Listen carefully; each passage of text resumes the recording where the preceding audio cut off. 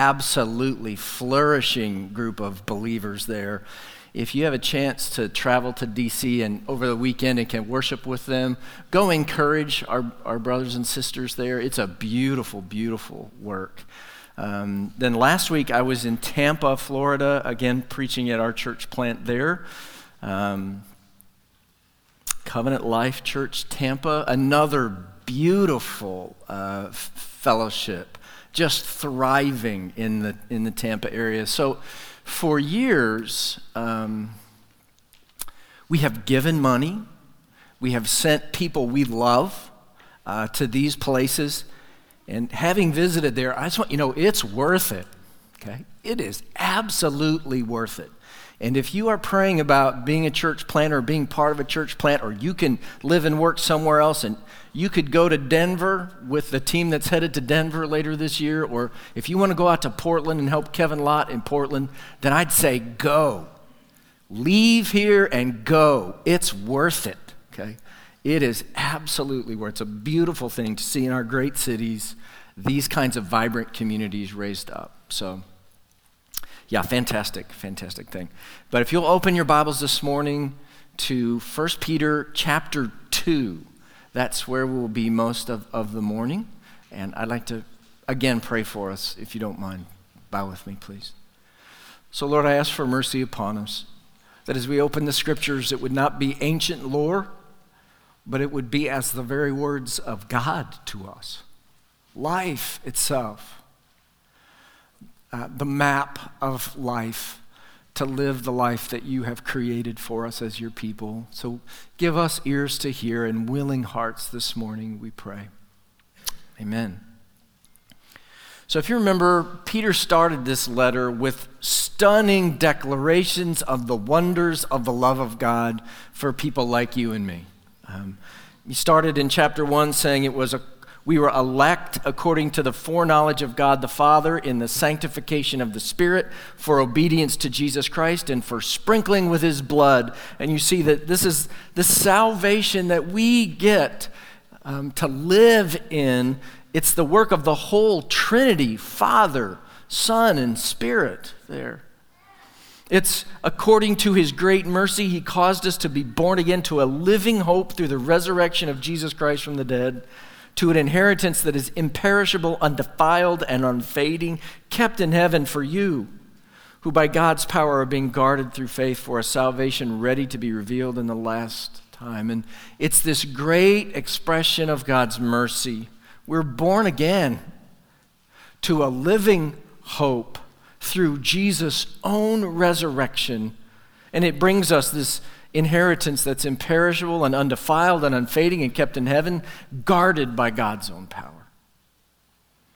In verse 10 of that first chapter, we read that once you were not a people, but now you are God's people. Once you had not received mercy, but now you have received mercy. So mercy has been lavished on us such that we belong to God now. We're his people. And amidst all this declaration of the wonder of all this, Peter says that though we have not seen Jesus, we love him. We love him. And so the question for us this morning, and as the rest of the book of 1 Peter unfolds, is how do we love God back? What shape should love take for a God who loves us this much, lavishes this much mercy on people like you and me? So, flowers? Chocolates for God? It's Valentine's Day after all, right? How should we love God? What shape should our love for him take? And it seems as we look at 1 Peter, one of the things that's going to be apparent is the way God wants us to love him back is to pass his love on, to share it with the people that are around it, to make it evident to them by our whole lives the amazing mercy and worth of God. That this brings our God great pleasure is that we would not dam up the love of God at the edge of our property, but we would share it freely and demonstrate it freely. And we heard this both from Noah and from Carson as they led us in the early parts of 1 Peter over the last 2 weeks. I had a chance to listen to both of those sermons. Weren't they great? Those were great sermons over the last couple of weeks. I already have people asking me when I can go out of town next. And so, good news, next week I'll be at Exchange Church in Roseville, so you'll have another great sermon here next week. Invite your friends, okay? But you look in this second chapter, and you see this refrain coming up again and again in Peter's writing, right? Verse 9 of chapter 2, he says, "You're a chosen race. You're a royal priesthood, a holy nation, a people for God's own possession." Why? "That you may proclaim the excellencies of him who called you out of darkness into his marvelous light." We could pass his love on. Just a couple of verses later, verse 12. "Keep your conduct among the Gentiles honorable, so that when they speak against you as evildoers, they may see your good deeds and glorify God on the day of visitation." That we would pass on the love of God in such vivid color to people around us that when God visits them, they would glorify him. That we'd prime the pump for the good news in that way. And then in our passage today, it's a little bit different perspective, but it still talks about passing it on and influencing others. It says, verse 15, "For this is the will of God, that by doing good you should put to silence the ignorance of foolish people." So we're to live lives that proclaim the excellencies of God to an unbelieving world. They're to see our good deeds and give God glory when he visits them. And those who would accuse us ignorantly are silenced by the lives we live. And what does a life like that look like? A life that puts God on display. And I suppose there are lots of things, right? You could say faith, hope, and love. That would be a good place. Maybe that would be where the Apostle Paul would point us, that those are the marks of a life that puts God on display. But that's not what Peter points to, at least not directly. See if you can pick up in these few verses that I'm going to put on the screen for you, see if you can pick up on the mark that Peter highlights as the thing that puts God on display. It's the shape that our love for Christ is to take. So, in verse 13, "Be subject for the Lord's sake to every human institution." Down in verse 18, "Servants, be subject to your masters with all respect." In chapter 3, "Likewise, wives, be subject to your own husbands." In chapter 5, "Likewise, you who are younger, be subject to the elders. Clothe yourselves, all of you, with humility toward one another, for God opposes the proud, but gives grace to the humble." Did you pick up on a little pattern there? I underlined it for you. Did you pick up on it? Be subject, right? Over and over and over, he says it. Submission is the mark in the life of a Christian that Peter is calling us to, that puts God on display for a watching world. Right? Who knew? Who would have picked that one as the thing? But at this point in the letter, Peter is going to repeatedly say to us that how we submit to authority affects our usefulness to Christ, our ability to put his love on display to the world, of all things. So we'll look at verses 13 through 17 today of chapter 2. In verse 13, it starts that way. "Be subject for the Lord's sake to every human institution." Okay. Be subject. Submit to. Place yourself under. Take the low place. It involves the greatest measure of humility to do this. Submission is like that. It always requires that we place ourselves beneath another and give them honor by our obedience, whether that is the government, or that is our boss, or that is our teacher, or that is our coach. And we do that for the Lord's sake. Being subject to authority is how we honor God and put him on display. So how does that work? How does submitting to authority put God on display, honor God and make him known? And the Apostle Paul makes it a little clearer when he writes about the same idea in Romans 13. He says, "Let every person be subject to the governing authorities, for there is no authority except from God, and those that exist have been instituted by God. Therefore, whoever resists the authorities resists what God has appointed." Okay.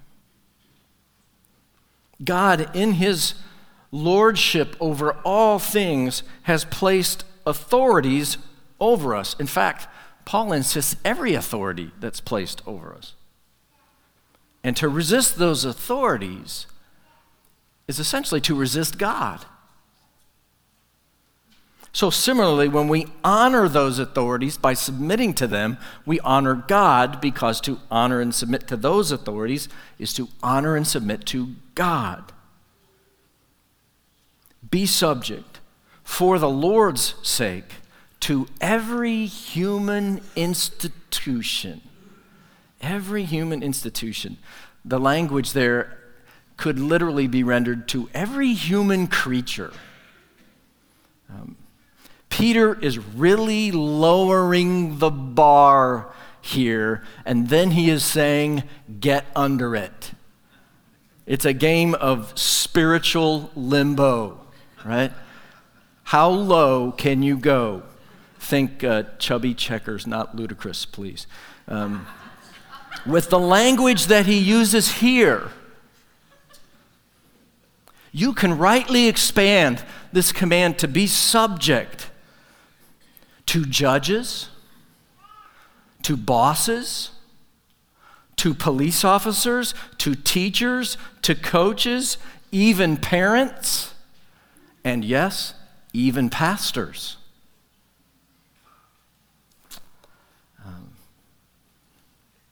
You get the idea. We are always to take the lowest place, just like Jesus, right?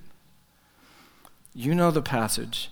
Do nothing from selfish ambition or conceit, but in humility count others more significant, more important than yourselves. Let each of you look not only to his own interests, but also to the interests of others. Have this mind among yourselves, which is yours in Christ Jesus. And Paul goes on to say there that Jesus did it by his life's example, from incarnation to crucifixion, lowering himself, taking the lowest place. And then he urged it on us by his teaching, Jesus did. In Luke 14, he tells a parable to those who were invited when he noticed how they chose the places of honor at the meal he was at, saying to them, when you are invited by someone to a wedding feast, do not sit down in a place of honor, lest someone more distinguished than you be invited by him. And he who invited you will both will come and say to you, give your place to this person, and then you will begin with shame to take the lowest place.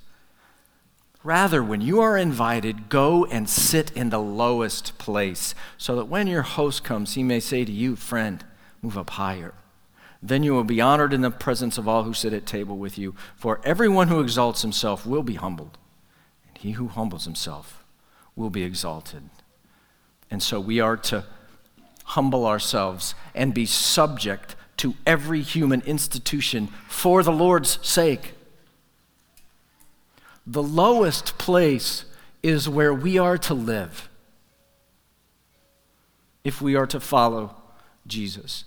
And it's interesting, both Paul and Peter link this low place, this submitting to authority, this honoring of another. The language is really almost interchangeable. They link that with love. Romans 12, Paul says, love one another with brotherly affection. Outdo one another in showing honor. There's that language again. Peter, later in our letter, is going to say this, finally, all of you have unity of mind, sympathy, brotherly love, a tender heart, and a humble mind. Brotherly love and a humble mind. See, Jesus and Paul and Peter are all calling us to take the low place, to submit and to show honor to every human institution for the Lord's sake, because in doing so, we honor the Lord who has put that authority in its place over us. And every time we rebel against authority, we're climbing back up to that high place because we've lost sight of the ultimate authority who stands behind all lesser authorities. So, for example, Peter is saying to us that the reason that you all drive the speed limit, I know you do. You all drive the speed limit. A couple of you may need to use your imaginations here just a little bit. But when you do that, it is not simply to avoid a speeding ticket from the officer who is running the speed trap, but is to honor the God who put him there. Okay? He's behind that authority, Peter says. See, when we willingly submit to the speed limit, we submit to God's delegated authority. When we defy authority and disobey the laws of our land, we've forgotten God is there, behind that authority, and we declare him thereby to be unworthy of our obedience to any and all onlookers. Submit yourselves, for the Lord's sake, to every human authority, whether to the emperor as the supreme authority or to governors who are sent by him to punish those who do wrong and to commend those who do right. So clearly, Peter is thinking here primarily, first, about government authorities, right? How does that work? How does my submission to human authority enhance God's reputation? It's for the Lord's sake that we do this. And again, it's because our obedience to God's appointed authority declares God's greatness and worth as our ultimate authority. It declares that our God is so worthy of our submission and obedience that we wouldn't even disobey his delegated authority, even if they were unworthy. So again, imagine that you are a really gifted athlete. And it's your senior year in high school. And let's say you run track and field, and you're being recruited by one of the better college coaches in the nation at one of the better pros, say out in Oregon, where they have a great track program. And they want you, and the head coach has come to Wake Forest, North Carolina to sit in your living room and say, young lady, I want you. Son, I want you to be on my team. And you love this guy. He's awesome. And he wants you. And he gives you a full scholarship, and you want to run for this man. And you get there, and you find out that he's not the only coach on the team, turns out. There are assistant coaches. There are position coaches. And you're a hurdler, and the hurdle coach is really a bit of a jerk. You do not like him. He does not like you. So what are you going to do? Well, you can disobey that assistant coach and thereby dishonor the coach who recruited you and loved you and gave you the scholarship. Or you can obey that assistant coach because you know that he is carrying out the mandates of the head coach.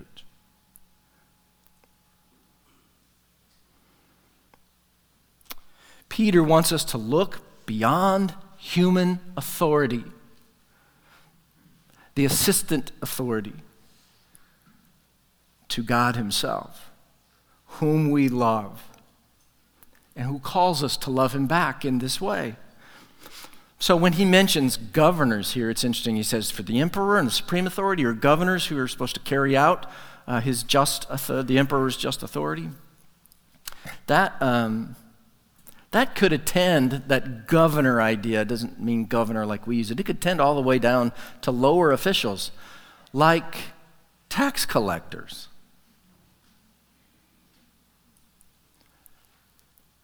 God stands behind tax collectors and asks us to obey them. We are to look beyond the human authority to the ultimate authority, to the Lord Christ himself. Paul picked up on this in Colossians when he wrote these words, "Whatever you do, work heartily, as for the Lord and not for men, knowing that from the Lord you will receive the inheritance as your reward. You are serving the Lord Christ." And the idea is that people will see in our response to human authority glad submission to a far more worthy king. And God is exalted in their eyes. For this is the will of God, that by doing good you should put to silence the ignorance of foolish people. So let's be really clear, because Peter is. This is the will of God for you. Okay? That you should be found doing good so consistently, so visibly, that affects what others are able to say about you. It is his will that we are found amongst the good who deserve to be rewarded, not those whom the authorities deem needful of punishment. And again, this good that we are to do, centrally in what Peter is saying, has to do with submission, right? I mean, police are much less likely to ticket you if you're in submission to the law, right?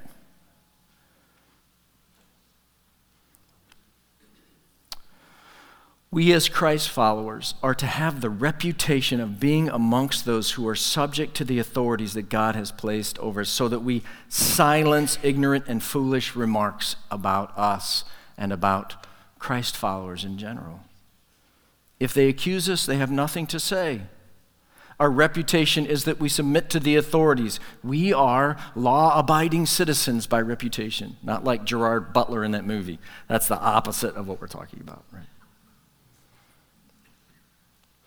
And of course, as soon as we read this passage, you're thinking, but what about?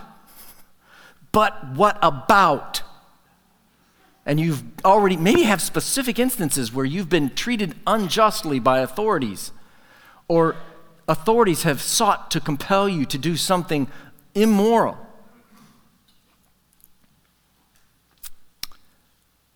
Here's the thing. Peter doesn't even address that.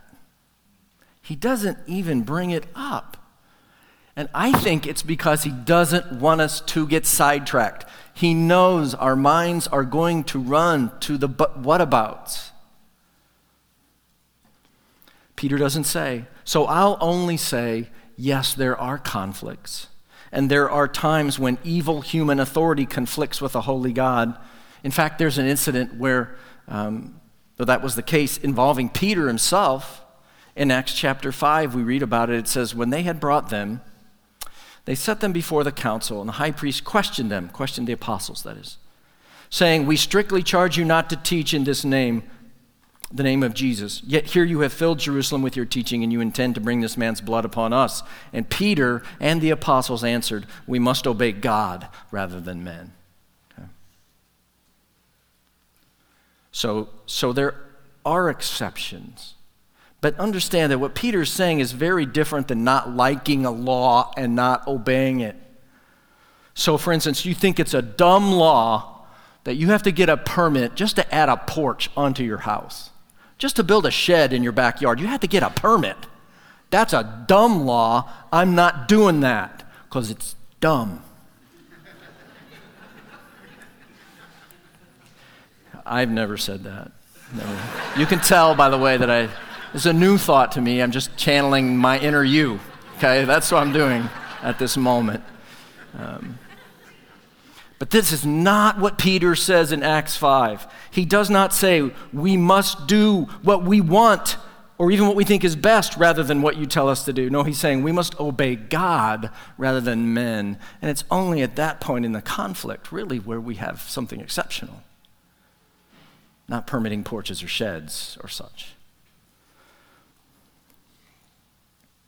And so here we see that it is God's will that we obey the authorities he has placed over us.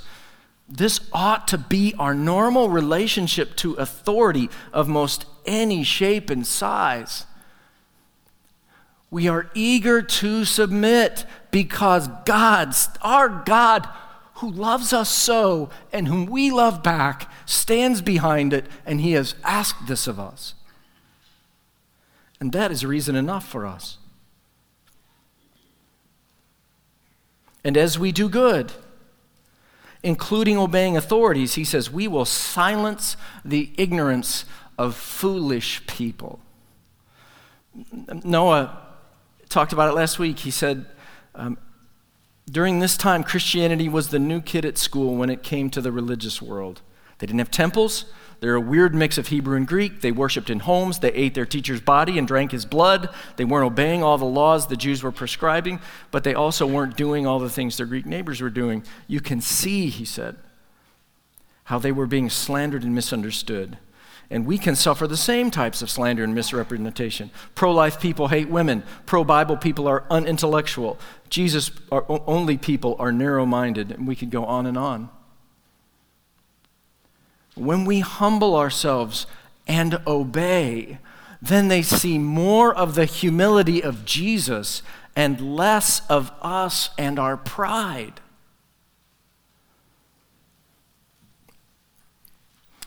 There's an author named Aaron Kheriaty, and he writes that of all the amazing features of medieval cathedrals, one feature stands out as very strange to the modern mind. We have no idea who designed and built them.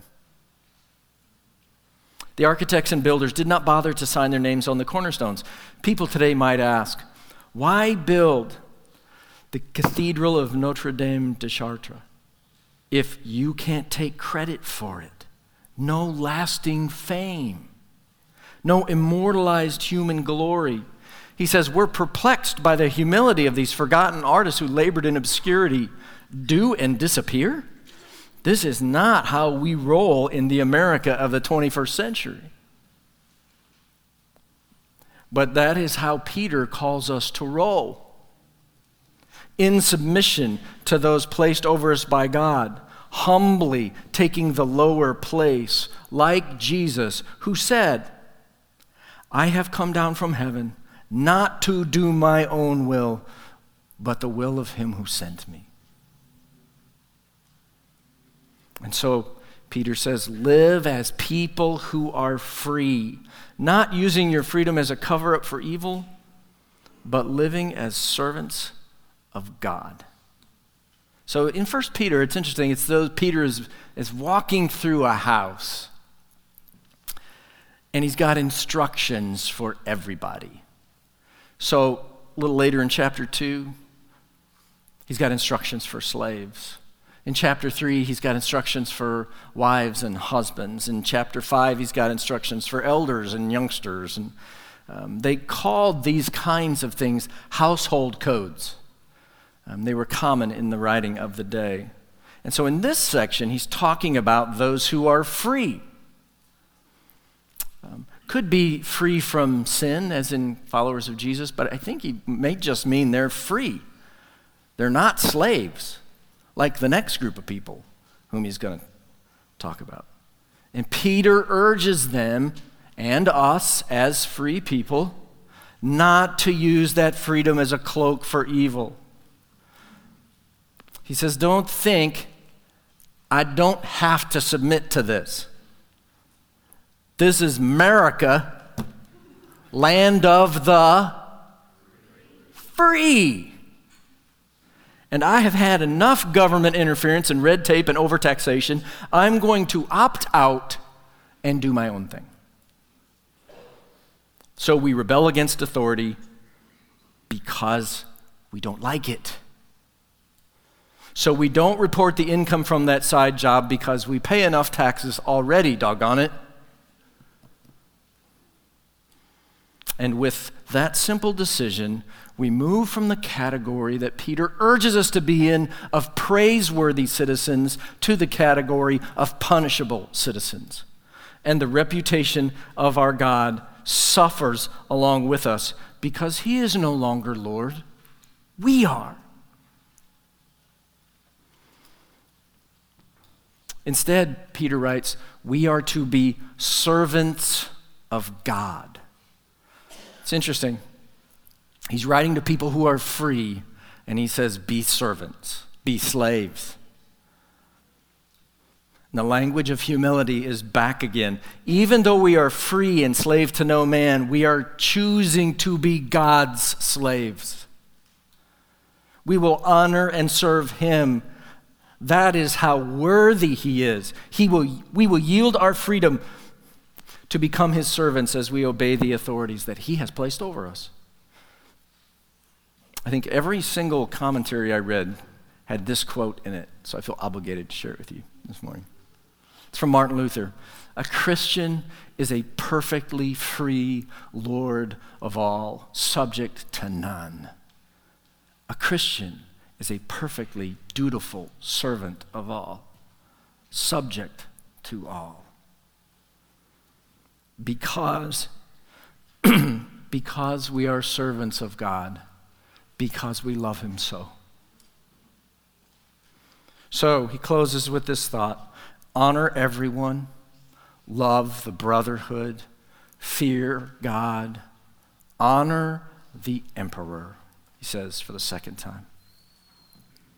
It's a little summary list of 4 commands. They all use language that reflects the idea of submission and humility. It's the language of preferring others, of taking the low place, honor, love, fear. And so I'd like to use this closing set of 4 commands and just self-assess a little this morning, honestly, about how we're doing about honoring this clear instruction from God. So, first up, honor everyone. Is there anyone that you are dishonoring? Maybe a subordinate where you work? What would the custodian where you work or at your school say about how you treat them?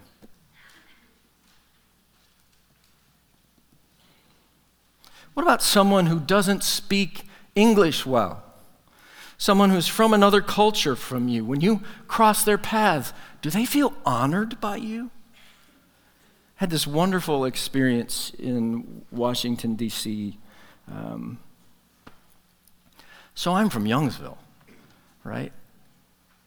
So navigating Washington, D.C. is like going to another planet. The idea of parking in Washington, D.C. is like Mission Impossible, right? But so we're going down to the Bible Museum, and we find a parking garage that's a block away from the Bible Museum. I'm like, yes, God, thank you. And so we go down there, and I pull up beside the curb, and I get out, and it's valet parking. We don't have that in Youngsville.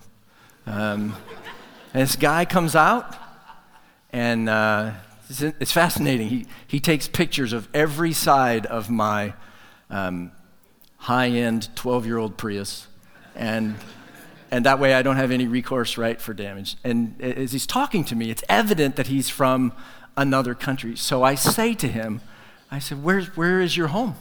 Where are you from? And I could tell that he looks at me like this could go really badly. I mean, honestly, there's trepidation on his face. And he says, in his kind of heavily accented English, that he's from Ethiopia. And I said, that's fantastic. My daughter spent a summer in Ethiopia. She loved it. She was in Addis.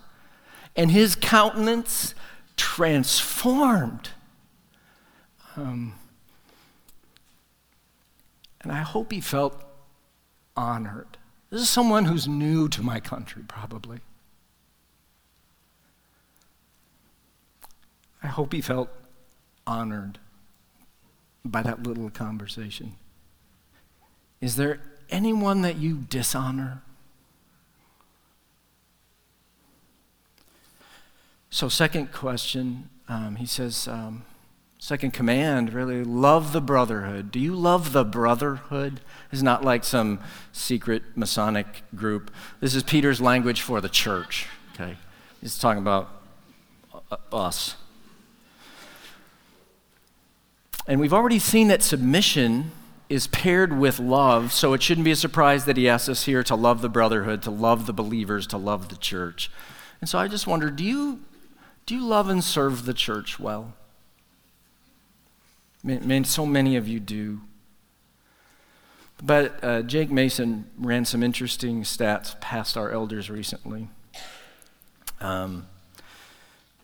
about our study serve thing we do here, where half the church goes to a class and studies and half the church serves, largely in our children's ministry because you have lots of kids. And 33% of our church have not set foot in a life change class in the last 2 years.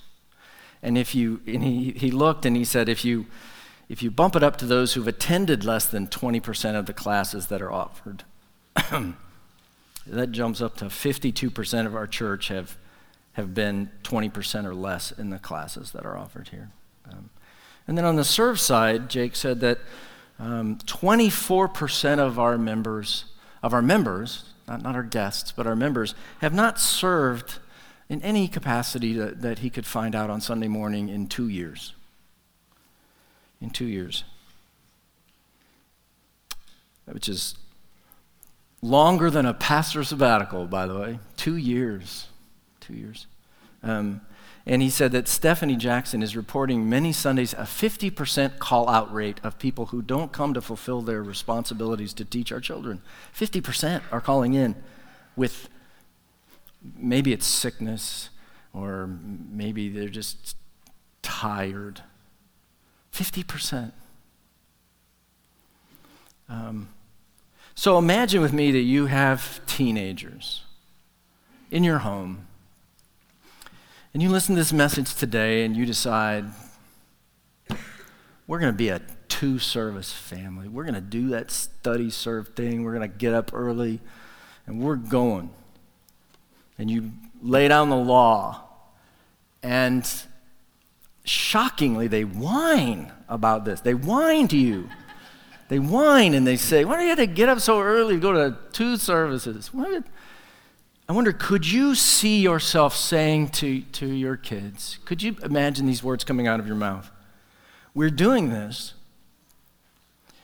because our elders recommend it to us for our good. And we are training our hearts to submit to their leadership because God has placed them over us for our good. Could you hear those words coming out of your mouth? Or would your kids go like, who is this? Who is this man? Right? Do you love the church and serve her well? Third little command he gives us, do you fear God? Do you submit to God's authority? Do you fear his displeasure on your life as a result of your sin? Specifically, in light of what we're talking about today, your disobedience to the authorities he's placed over you. Does it trouble you that God might not be pleased with the corners you're cutting? Does the idea that something as seemingly silly as disobeying traffic laws or bending tax laws or being a generally rebellious soul, that you are dishonoring God, does that give you pause? Make you want to rethink your strategy? Does it grieve you that you would hinder his reputation where you work or live because you are not willing to submit to your boss or your teacher or your coach? Do you fear his discipline for it? Because he disciplines those he loves. There's a fascinating story about a guy named Ahadur. He is a taxi cab driver in Los Angeles. He works the airport route. And the article says he didn't give much thought to the zippered pouch that a passenger forgot in his taxi cab. So he stashed the brown bag in the front where it remained as he took his cab to the car wash, drove a passenger to Long Beach, met a fellow cabbie for lunch. And as he walked off to the restroom, Hader asked his friend to check the bag for identification. And inside, packed in clear plastic cases, were about 100 diamonds, together worth about $350,000. And also inside was a cell phone bill. Now, Hader is 40 years old. He's a father of two. He has a pregnant wife. He called the number on the cell phone bill and he talked to the man, Eric Ostain. And he had not yet departed for New York, and they arranged to meet at the airport police station, and police inventoried the diamonds, confirmed Ostain's identity. Ostain took the gems, hugged Hader, I bet it was a big old hug, and promised him a reward. And Hader said that keeping the loot never entered his mind, even though his wife loves diamonds. This is what he said: God is up there. He always watches. See, there is always authority behind the authority. And that ultimate authority is the God who loves you. Do you fear God? There's yet another one, a fourth one. Honor the emperor. And this one's easy. Don't have an emperor. Got this one, right? No emperors. Check. But if we can make the leap from emperor to president, do you honor our president? Some of you are saying, yep, got my MAGA hat right out in the car. I'm good. Well, for those of you who are in that place, did you honor the last president? No, it's tempting for us to think, but Peter did not have to put up with Trump or Obama, you know? No, he didn't. He had to be subject to Nero. At least that's one of the possible emperors that he was subject to. And it's interesting, in the summer of 64 AD, Rome suffered a terrible fire, burned for 6 days and 7 nights, consumed almost 3/4 of the city. People accused the Emperor Nero of the devastation, claiming he set the fire for his own amusement. And word is that in order to deflect these accusations and placate the people, Nero laid blame for the fire on the Christians. And the emperor ordered the arrest of a few members of the sect. And accused the entire Christian populace, became implemented as a result of that. It became fair game for retribution. Tacitus is a historian who was a young boy at the time. And his eyewitness account says, in their very deaths, the Christians were made the subjects of sport. They were covered with the hides of wild beasts and worried to death by dogs. Or nailed to crosses, or set fire to, and when the day waned, burned to serve for the evening lights. See, it's widely held that Nero was also responsible for Peter's own death by crucifixion. You know, it's sobering to remember the setting that was on the horizon awaiting the church as Peter wrote these instructions. So, do you honor the emperor in the way you speak of him? Not that you can't disagree with him or lament things that he is or does, but do you honor him? The act of submission to authority and thereby of obedience to the will of is an act of obedience to the will of God for us, and it's one crucial way that we love our God back. God who loved us so much that according to his great mercy, he caused us to be born again to a living hope through the resurrection of Jesus Christ from the dead, to an inheritance that's imperishable, undefiled, unfading, kept in heaven for you, who by God's power are being guarded through faith for a salvation ready to be revealed in the last time. And this submission to authority is how we declare his worth to a watching world, so that when they speak against us as evildoers, they may see our good deeds and glorify God on the day of visitation. So I don't know about you, but I have some rethinking to do about the way I'm doing some things with respect to authority. And there's a good chance some of you do too. So why don't we close our time together. I'll let the worship team come up and just bow in prayer with me. Let's walk back through those 4 commands again together in prayer. And I want you to be very mindful what God might be saying to you, with the predetermination that you will do whatever your God asks of you, no matter what it costs you, because you love him so. Okay. Bow with me, please. So, Lord, have mercy upon us now, and the disorder of our souls and our pride that exalts us above authority that seems unreasonable or foolish to us. And we forget about you. There behind them all, Paul says, behind every authority you lurk. And you call us to honor everyone. Lord, bring to our minds anyone we dishonor in our pride,